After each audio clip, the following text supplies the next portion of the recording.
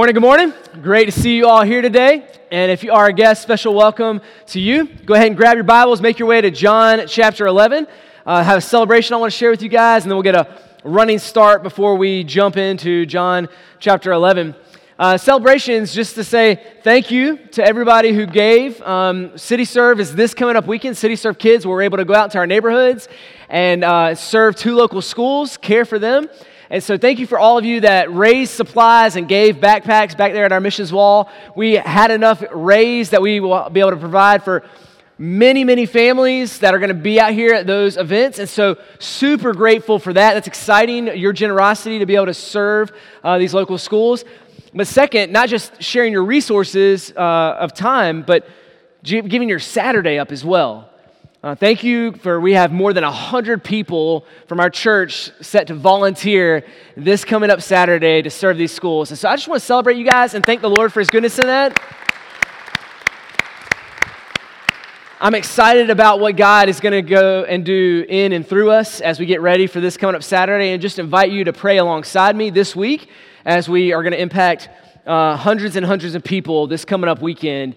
Just by sharing the gospel and loving on people. So thankful for that, grateful for your resources and your time investment to serve our neighborhoods and to the nations. All right, before we dive into John chapter 11 today, we've been in the summer going through the book of Ruth, and then we went through an everyday worship series talking about how God cares about every single day of our lives, that we worship Him in all these different areas of our lives. And so as we jump back into John from Ruth in the worship series, I thought about this illustration. My buddy was talking to me not too long ago, and he said that he was at the gym, and there was a guy that was at the gym that he'd never seen at the gym before. Apparently, the guy was pretty new and looked like didn't know quite how all the equipment worked, and so there was a little awkwardness there as he just noticed him walking around in the gym. But the guy got on the treadmill, and he was running on the treadmill, and he had a good little speed going as he was running, and then he dropped his phone. And so he had to get off the treadmill to pick up his phone that was now behind him. And so instead of like slowing the treadmill down or turning it off, he just got off of it, walked over there and picked it up. And then he got back on the treadmill, but now it's running full speed like when he was running. And he doesn't know how to slow it down. Maybe it's a lack of knowledge. I don't know. Maybe it's pride of like, I'm not slowing this thing down. I'm going to jump back on it. I don't know which it was. My buddy didn't know either. But he said he was just watching the guy. So what he did is he got to the side, and he started getting his foot going with the speed of the treadmill, okay? But he didn't like the left foot. It wasn't good enough, so he switched. He's like, okay, right's going to get me going in enough speed to get the treadmill going. So he's going with his right foot, and then he felt like that wasn't good enough either. So my buddy said, literally, he picked himself up on the little rails to the side and started running as fast as he could to get to the speed of the treadmill. And surprisingly, when he dropped down, he stumbled a bit, but he caught himself and was able to not fall and was running into the treadmill. So good for that guy, right? Now, I tell you all of that because here in the Gospel of John, we've been gone the last, couple of months from the Gospel of John, but the Gospel of John has been running full speed, all right? And so this morning, we're about to hop on the treadmill in the Gospel of John with it already going forward, right? Already going full speed. So to get our legs working, to get our legs running again, I want to remind us what the Gospel of John is all about. You saw it on the video right before I came up. It's a verse from John chapter 20, verses 30 and 31. This is the whole purpose of the Gospel of John, the one that we're looking at. The whole purpose, the whole reason, what every story in here is pointing to comes back to this. John tells us why he wrote all of these things. John chapter 20, you'll see the verse on the screen, verses 30 and 31. Said, now Jesus did many other signs in the presence of the disciple, which are not written in this book. But these were written so that you may believe that Jesus is the Christ, the Son of God, and that by believing you may have life in His name. This whole book was written to highlight these different moments in the life of Christ so that you would believe, and that I would believe that He is the Christ, the one who died on the cross for our sins, and that believing in that we would have life in Him, that we would have life in Him. That's why the series is called Believe and Live, right? Believe and Live. So that's getting us up to speed. That's catching us back up to where we are in the Gospel of John. And we're going to look, starting in verse 17 today of John chapter 11, we're going to see the comforting conqueror.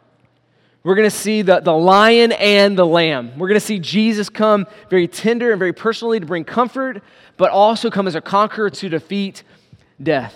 So we're going to read a little bit of the passage, pause, unpack it, read a little bit more until we get to about halfway through chapter 11.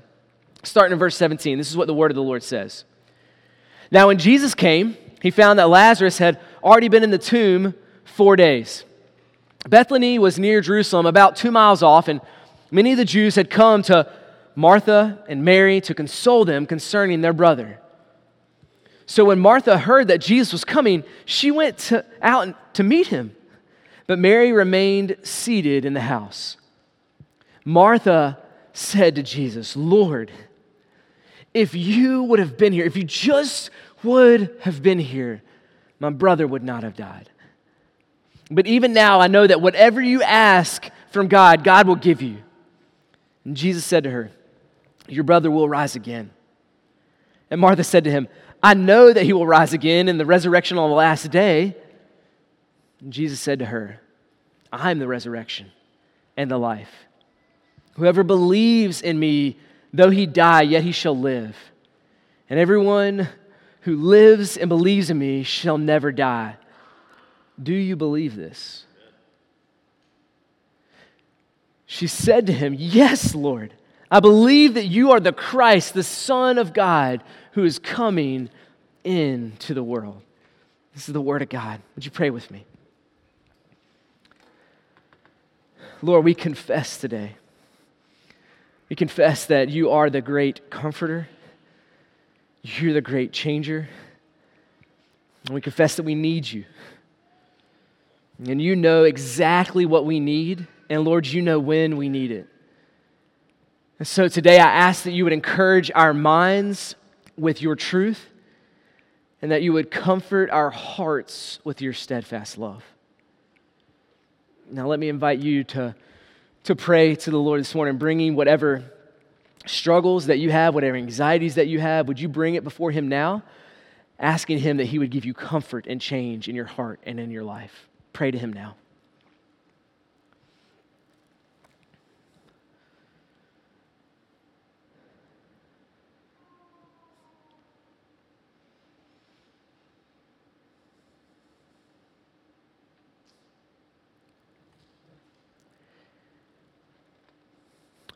Father God, these words are written in the Gospel of John so that we may believe. So, Lord, I ask that you would help us to believe in Jesus, that he is the Christ, and that believing in him, we would have life in his name. Help us, Holy Spirit, to believe and live today. It's in Christ's name I pray. Amen. Amen. This passage is one of my favorites, honestly, in all the Bible and throughout all the Gospels. It's a rich, encouraging passage to my heart. And let me tell you why, at least for me personally, why I love this passage so much. Because you see the God of life, Jesus Christ, come face to face with death in this world. The God of life comes face to face with death in this world, and then you see how death has impacted these people in their lives, and Jesus, the God of life, is going to interact with people just like you and just like me, who've experienced loss and pain, who are in the midst of despair and depression, and Jesus is going to speak words of comfort because he is the great comforter. I want us to look first at this first passage that I read with Martha. Because Jesus in this moment, what he does is he shares comforting truth with disappointed believers. Jesus shares comforting truth with disappointed believers. Now, what Jesus is going to do in this moment with Martha is the same thing that he's willing to do with us today. He's going to speak a truth that should bring comfort to our weary hearts and our troubled minds. And he does this in a couple ways.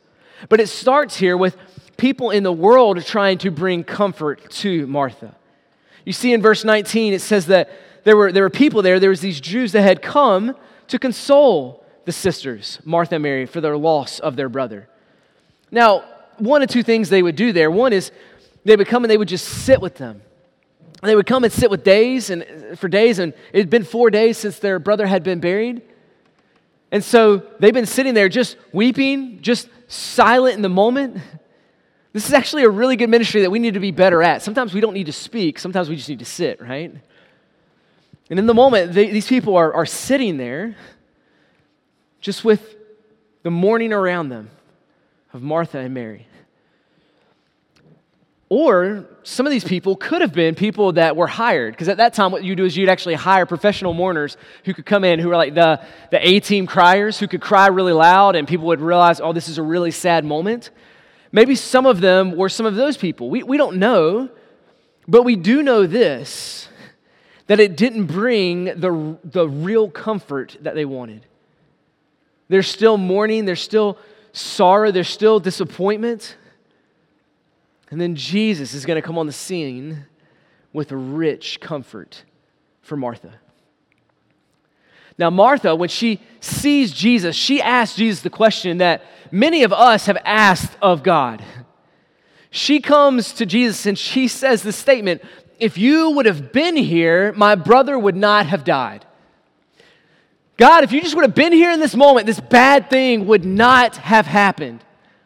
And what I love about this moment as Martha comes to Jesus is she's showing her disappointment. Like, Jesus, we called for you to come here. We wanted you to fix this moment. She's disappointed in this moment. But in the same breath of her disappointment, she shows her persistent faith.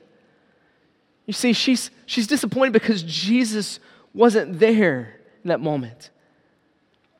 And yet she shows her faith in a number of responses that she gives. She even says, Jesus, we know that even right now, if you ask God the Father, He'll give you anything that you ask for. See, there's disappointment. Wish you were here, but there's faith. You still can do something. You still can have impact and change even in the midst of this situation. And Jesus looks at her in the midst of her pain and her disappointment, and he says, your brother will rise again. Now Martha puts on her theological hat in this moment. She says, well, I know that he's going to rise again on the last day when the resurrection happens. Like, she's still got her faith in the midst of her disappointed moment. She's like, yeah, I know that in the last day that he'll be raised again. I believe what you're saying, Jesus. I get it. And then Jesus, in this moment, speaks this very personal comfort to her. And it's personal in two ways. It's personal, one, because it hit to the heart of the moment of where Martha is. But it's personal because it speaks to the personal nature of Jesus. You see, she makes this statement, I know that he'll rise again in the last day. And then Jesus looks at her and gives her this comforting truth. And he says, I am the resurrection and the life. I am the resurrection and the life. And this is truth, and this is truth that Martha needed to hear in this moment. But please don't miss this. Please don't miss this. Jesus takes this truth and he makes it extremely personal to Martha's situation because he makes it extremely personal to him. He doesn't say, I was a healer or I could resurrect people. Rather, he says, I am the resurrection. It's personal. Jesus is the resurrection. How is Jesus the resurrection? Well, we've seen earlier in the Gospel of John what Jesus is doing time and time again. So he's taking people who are dead in their trespasses, dead in their sin, and he's giving them the hope that they can be forgiven and restored and redeemed. And so Jesus has been doing that time and time and time again, taking people who are spiritually dead and raising them from the dead and giving them eternal life spiritually. But what Jesus is going to do now with this statement of I am the resurrection is he's going to show us in a few more verses, I'm not just the one that gives spiritual resurrection. I'm going to give you a physical resurrection. Your body matters. This world matters. Jesus cares about that.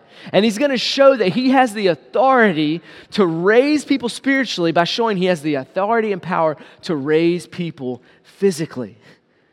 So Jesus in this moment looks and he's like, I know you know this truth of the resurrection. I know that you've read your Bibles, you understand these things, but you need to understand that this theological truth is found in a person. It's found in Christ. We need to understand this. This is so important. We don't only need biblical answers. We do need biblical answers, but we don't only need biblical answers. We need God's personal touch. That's what Jesus is doing in this moment. Jesus is giving Martha this truth. I'm the resurrection of the life, but he's attaching it to himself. He's making it a personal truth in this moment. You see, so often we hear these ethereal truths out here. It's like, okay, yeah, I know these great and mighty things about God. They're far and away above there. But then we find right here that no, that truth has stooped down low and become personal with us. And I love, too, what Jesus does in this moment, because Martha's like, I know one day the resurrection is going to happen. And Jesus wants her to understand and wants us to understand that we don't just have comfort that one day things will be good and one day there's a hope of a resurrection. Jesus is like, yes, there is, but you need to realize that there's hope this day. I am the resurrection. I am the life. I'm standing right here in front of you. It's right here. Now, when Jesus brings this truth of I am the resurrection of life and he makes it personal, it's meant to bring comfort.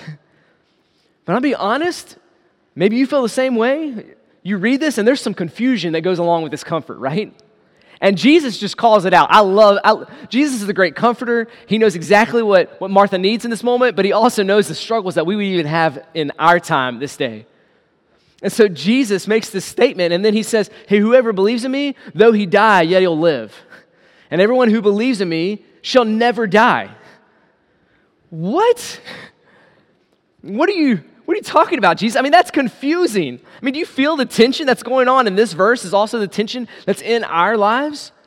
I mean, we read this and you have to think, Jesus just said we're never going to die. But then he said we are going to die. Well, wait a second. John, who wrote this, is dead. The disciples who followed after Jesus, like, they're in a grave right now. Like, what is going on here? How in the world is it, if you believe in the resurrection of life, that you'll die and you'll live, and then you'll never die? Like, what is happening in this moment?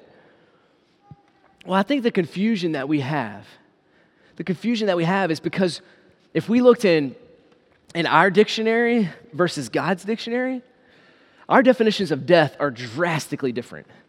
If we came over here and we opened up God's dictionary and we looked at how he describes through his word what death is, it's vastly different than over there.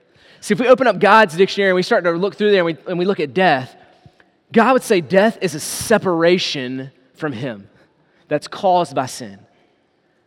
And the reason why that's death is because God is the God of all things that are good, the God of life. He created us. He gave us life. He sustains our life.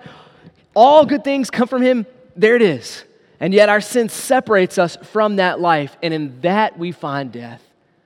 Ultimate death. Eternal death. Because of our sins, if we don't trust in Christ, we have an eternity of death before us. And God says that's what death is. Now, if we come over here to our dictionary and we open it up and we start to look at it, our dictionary would say something like, well, death is a flat line of vitals. It looks like this. This is when we know death has happened because it's a flat line of vitals. That's it. And I feel like that's too small a view of death. What God is saying through his word in this moment is, no. Death is not just a flat line of vitals. You can have a flat line of vitals and move from life to life. It's only when you're separated from God that you find death. And in this moment, Jesus is like, if you believe in me, though you die, though you have a flat line of vitals, you will live. And if you believe in me, you'll never die because you'll move from life to life. Now, as Jesus gives this comforting truth that he's the resurrection of the life and that we can move from life to life, even with that confusion, now he's going to look at Martha in the midst of her pain, in the midst of her suffering, and he's going to ask her a really hard question. A really hard question. If you look in verse 26, Jesus looks at her and says, do you believe this? Come on, Jesus. You're going to ask me in the midst of my loss, in the midst of my pain, if I understand and I believe in this theological truth that's out there, like I'm in pain, I'm in suffering. Like, can we hit the pause button on that question, Jesus? But what Jesus is doing is asking a very important question that many of us have to answer today. You see, what's happened in this moment is Martha did not get what she had hoped for. She had hoped that Jesus was going to come quicker, and that he was going to get there earlier, and that he was going to fix the problem. But she didn't get what she hoped for. She didn't even get what she asked for. She actually sent somebody to say, Jesus, get here quick. And Jesus didn't get there at her timing. She's sitting there now in a despondent place in her disappointment, not getting what she hoped for or what she asked for or what she longed for. And the question now is that going to shake your faith?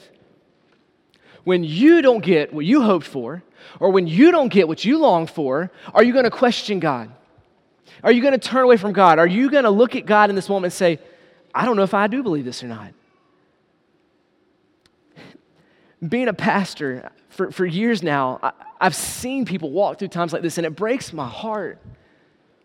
I've heard people say, well, I prayed this, and God didn't give it to me, so I'm done. I don't believe in this God anymore. I'm not going to follow him. I'm not going to submit to him as Lord. And it breaks my heart because the very one who is personal that has come wants to bring comfort, and people are running from him. And so Jesus in this moment looks at Martha and asks that question, do you believe this? Do you believe this? And I love her response. She says, yes, Lord. I believe. I believe that you are the Christ, the Son of God, who's coming into the world. You see, Martha saw that God is not some heavenly butler that comes out and gives us whatever we ask if we just pray to him. She knows that he's not a genie that we just rub the lamp and he comes out and he does whatever we hope or whatever we ask for. She knows, even in the midst of her despair and her despondency, that God is still the Lord. She responds in verse 27, yes, Lord. She calls him Lord in this moment. She's not like, well, you're weak and you couldn't do anything about this. She's like, no, I'm depressed, I'm disappointed, I haven't got what I hoped for, but you are still the Lord. And I believe that you are the Christ, the one who has come to give us hope, the one who has come to die in our place and to take on our sin and to remove all this brokenness and pain that we see in our lives and in this world. She says, I believe that you're the Christ. You are the Son of God. Now remember, this is what the whole book of John's about, right? This very thing. This woman in the midst of her suffering and her pain believes.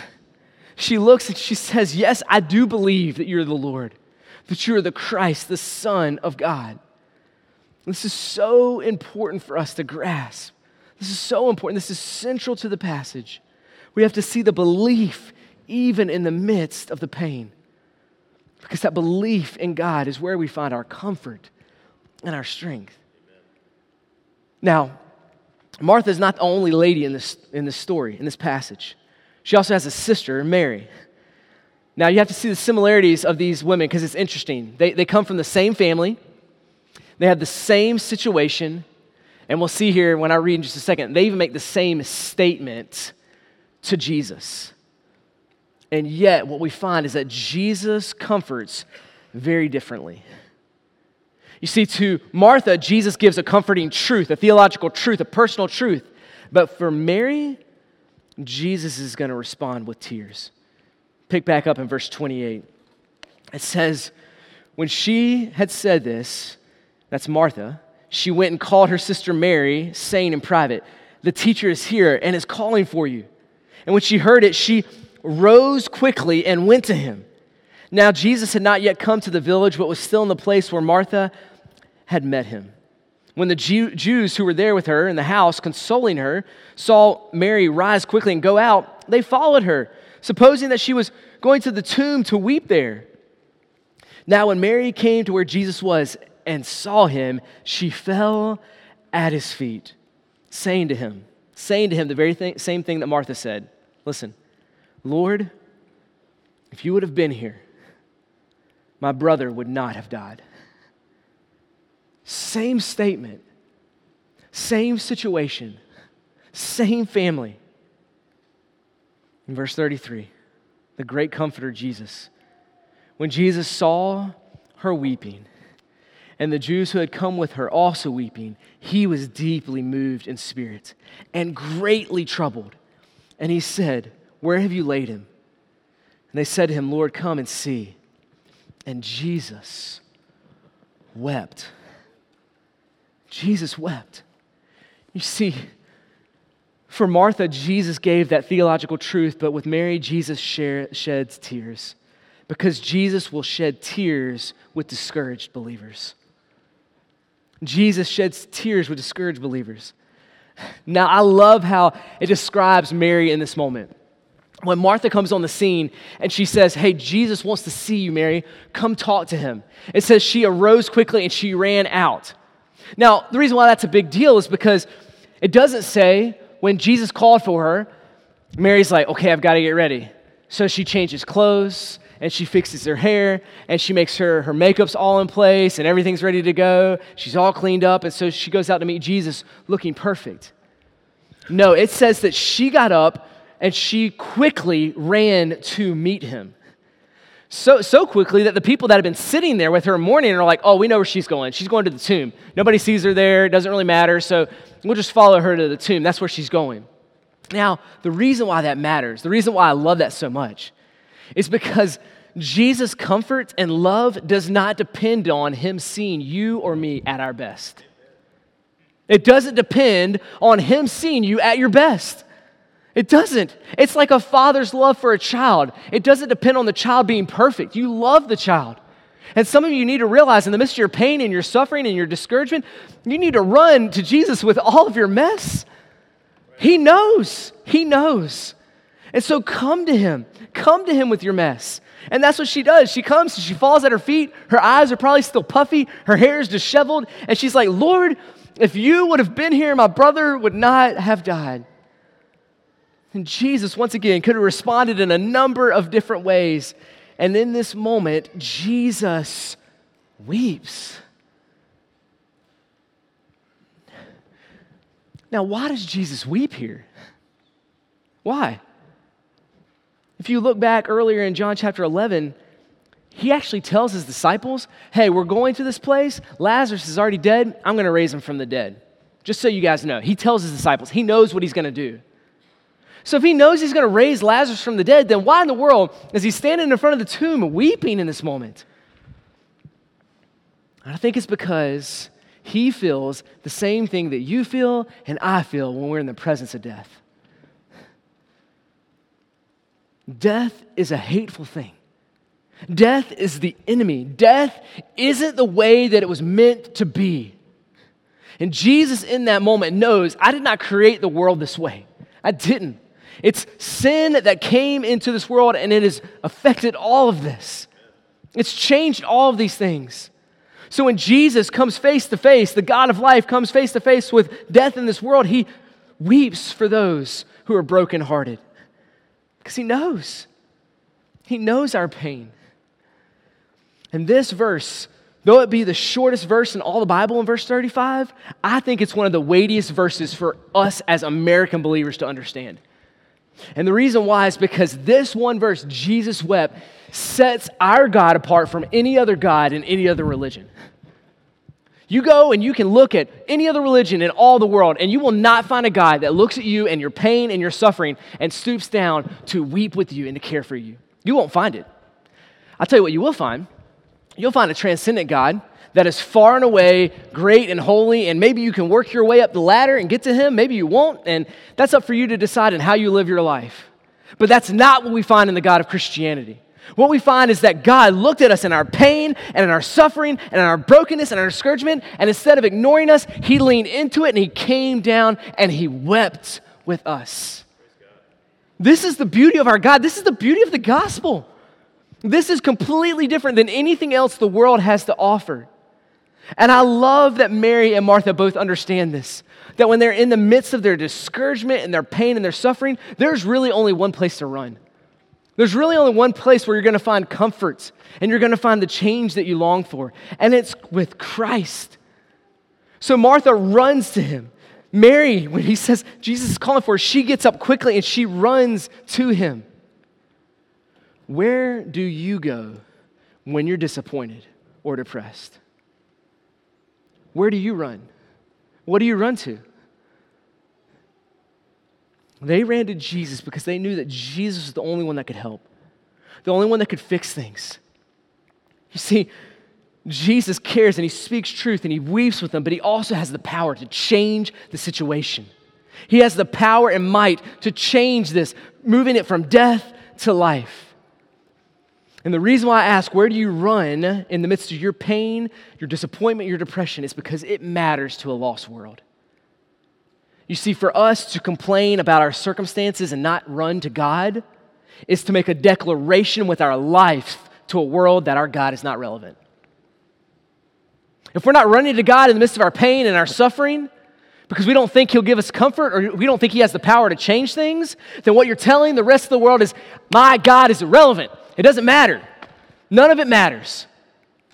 To complain about our government or jobs or finances or your marital status and not acknowledge that God is powerful and he's working in the midst of them, that he hasn't left you or forsaken you, is saying to a lost and dying world, a dead world, that our God is not relevant. So church family, please let us look to God. And as we look to God, when they look at us, they will see him in us. We have to look to God. I love how 1 Peter says it. 1 Peter chapter 5, verse 7 says this: cast all of your anxieties on him. Some of them, a little bit of them, the big ones, no, all of them. All of your anxieties on him. Why? Because he cares for you. Because he cares for you. The God who stoops down and weeps for us is the one that cares about your anxieties. He cares for you. Please see that this morning. Our God is not distant and far away. He's right here in the middle of the situation.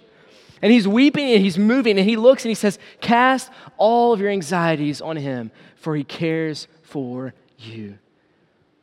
You see, we can cast all of our anxieties on him because his shoulders are broad enough to take every one of our anxieties. Every one of them. And his shoulders are broad enough and strong enough to change and to bring comfort in these situations. Our God is strong and loving. He's the lion and he is the lamb. Cast your cares on him, your anxieties on him, for he cares for you. And so for some of us, right now you hear that and you know your heart is as cold as stone.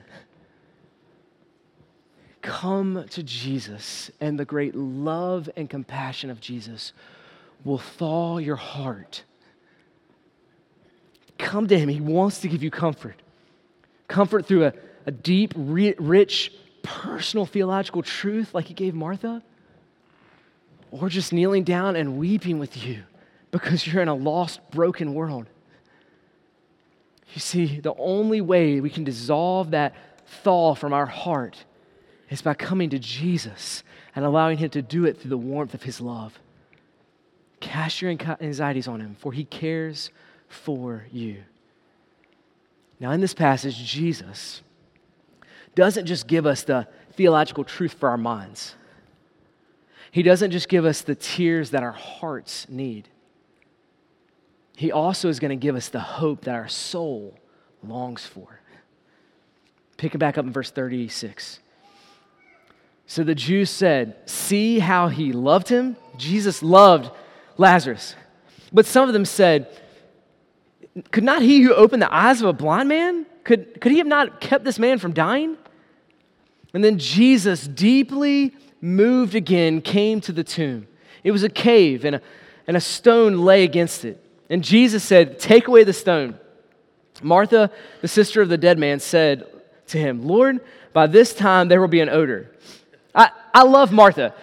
You see, she's the logical one. She's the one that needed the theological truth earlier. And here, Jesus is like, hey, move the stone away. Her logical mind kicks back in. She's more of a thinker than a feeler.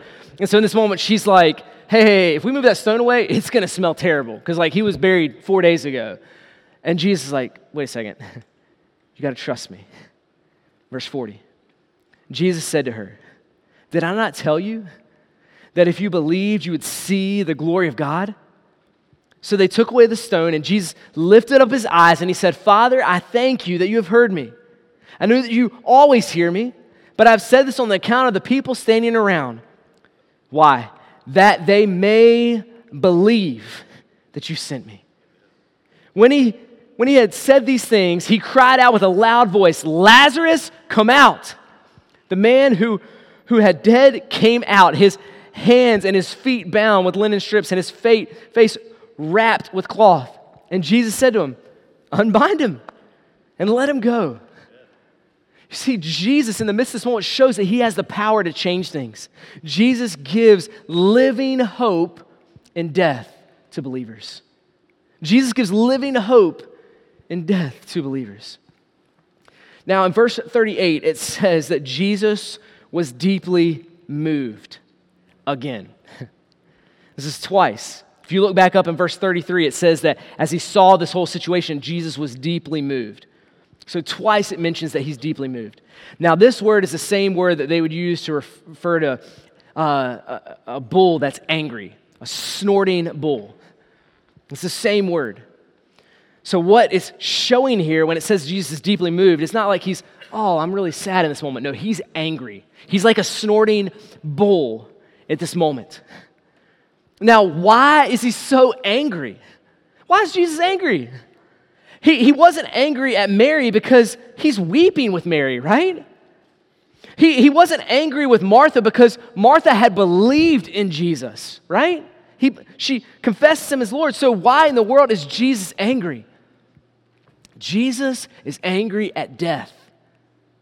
Jesus is angry at death because death is not a part of life. It is a perversion of life. The atomic bomb of sin exploded in the Garden of Eden when Adam and Eve rebelled against God, and the fallout of that atomic bomb of sin is death. And so he's angry. He's angry and he's about to go to war against this great enemy of death. And in this moment, he knows that he's going to raise Lazarus, but he also knows in this moment that Lazarus one day will go back into the tomb. And the only way for Lazarus to come out of the grave and to stay out of the grave is for Jesus to enter into the grave. It's the only way. And Jesus knows that. So what we're seeing in John chapter 11, this is just a preview of what Jesus is going to do as he goes to the cross and dies for our sins. And then he goes into the grave and defeats death on our behalf. This is just a preview of the goodness and the grace of Jesus, which is to come. Now, I love how Jesus raises Lazarus. He just prays a prayer and he speaks and he raises the man from the dead. There's no surgery done. There's no medicine applied. Not that surgery or medicine are bad, but it's showing the might and the power and the authority of Christ that just through a word he can speak and the dead move from death to life. A spoken word. And he speaks loudly and he says, Lazarus, come out. And he even tells us why he says it so loud and why he says all this. He's like, God the Father, I'm praying and I know you always hear me when I pray, but now I'm praying out loud so that all these people who don't believe in you can hear. And I'm going to speak to Lazarus. I'm going to speak loudly, not because Lazarus can't hear me, but so that all these people around can hear. Why? So that they may believe. And for many of us in this room or online, you're hearing the voice of God loudly in your heart today. You're hearing him speak, and it's that you would believe. That's why he's speaking. He's speaking that you will believe in him. And as he speaks these words, as he prays a prayer and he speaks, this is an odd moment. This is an odd moment. If we went to a graveyard this afternoon and you heard somebody talking to people that are in their graves and telling them what to do. I want you to roll over. I want you to stand up. I want you to do these things. We'd be like, that dude's crazy. That's weird. Unless the dead person actually obeys. And that's what we find in this moment. People standing around and Jesus speaks to a dead man, and I bet you people are like, this guy's off his rocker. He's crazy. Until you see the dead person respond. He gets up out of his tomb, and Jesus speaks loudly. He didn't have to speak loudly. He could have whispered, and he would have obeyed because of the power and the might of this lion, our King, Jesus. So he looks and he says, Lazarus, come out. This moment, this passage is so crucial to our heart and our day and our culture. You see, our culture, we are so afraid of death. That is our greatest fear. It really is. All these other things of brokenness and pain, they are bad, but the finish line of all of that is death itself. And what we find in this passage is that Christ has the authority to fix our greatest fear of death. The death of a loved one or the death of ourselves. Now, what our world loves to do is we love to deny death. Let's just not think about it. Like, if we just close our ears, we just don't think about it, we live our life like death may not ever come for me. But denying it's not going to change it. We can even delay it with the health care that we have. And I thank God for the health care that we have, right? But delaying death still doesn't cure death, all right? It's still coming. The only way that we can have hope in this dark moment of death is to look to Jesus, the one who conquered death itself, and know he has the power to impact and to change. This is beautiful because what this means is as we go share the gospel, we're not just telling people about a historical moment that happened. Yes, Jesus was a real person. Yes, Jesus died on the cross. Yes, Jesus rose from the grave. But we're not sharing a bunch of facts. What we're doing is we're sharing life. You see, the world would say, deny death, delay death, and just try to enjoy life. But not Christians. We don't say, come and live a little bit longer. Instead, we say, come and live forever. You know, to extend life without Christ, to extend our life here on earth without Christ is basically telling an inmate on death row that his incarceration is just going to last longer. We don't need an extension of life. What we need is the God of life to give us new life, abundant life, life that goes on forever and ever. So when we preach the good news, we're not preaching, come and live longer, but come and live forever in abundant life in Christ. So 2 points of application as we close. One is this: believe this truth. Believe this truth and live. That's the point of this all, right? That we believe this truth.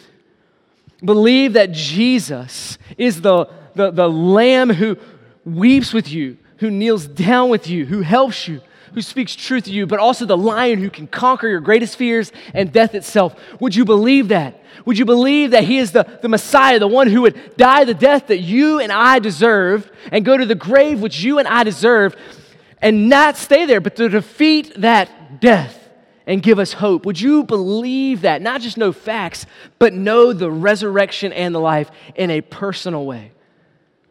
And second, if you do believe, then would you share this life with others? Would you share this life with others? And I use that word intentionally because that's what we're sharing.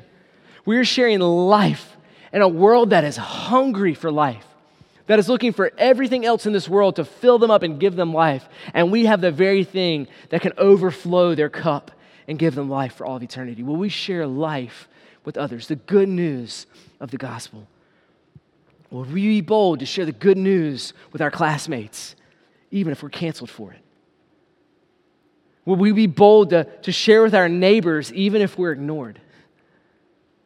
Church, let us, if we believe and know this life, let us live on mission by sharing this good news that we have a comforter who is also our great comforter. May we do that to the glory of his name. Pray with me. Lord, we thank you again for the resurrection that you offer us. God, you are worthy to be praised on every level, for you are the God of life. Father, you have created life and gave it to us. We thank you for that. You're the one that made us and designed us. Thank you, Father. Christ, we praise you and we worship you because you gave your life for us. You laid down your life and you died that we could have eternal life. And we praise you, Holy Spirit, for you are the one that stirs in our heart to give us new life. Father, Son, and Spirit, we praise you today and ask that you would give us great comfort, that you would give us great strength, knowing that you are the one who will conquer all of these broken things in this world and give to us hope both now and for eternity. Christ, you are great and greatly to be praised. And it's in your name we pray. Amen.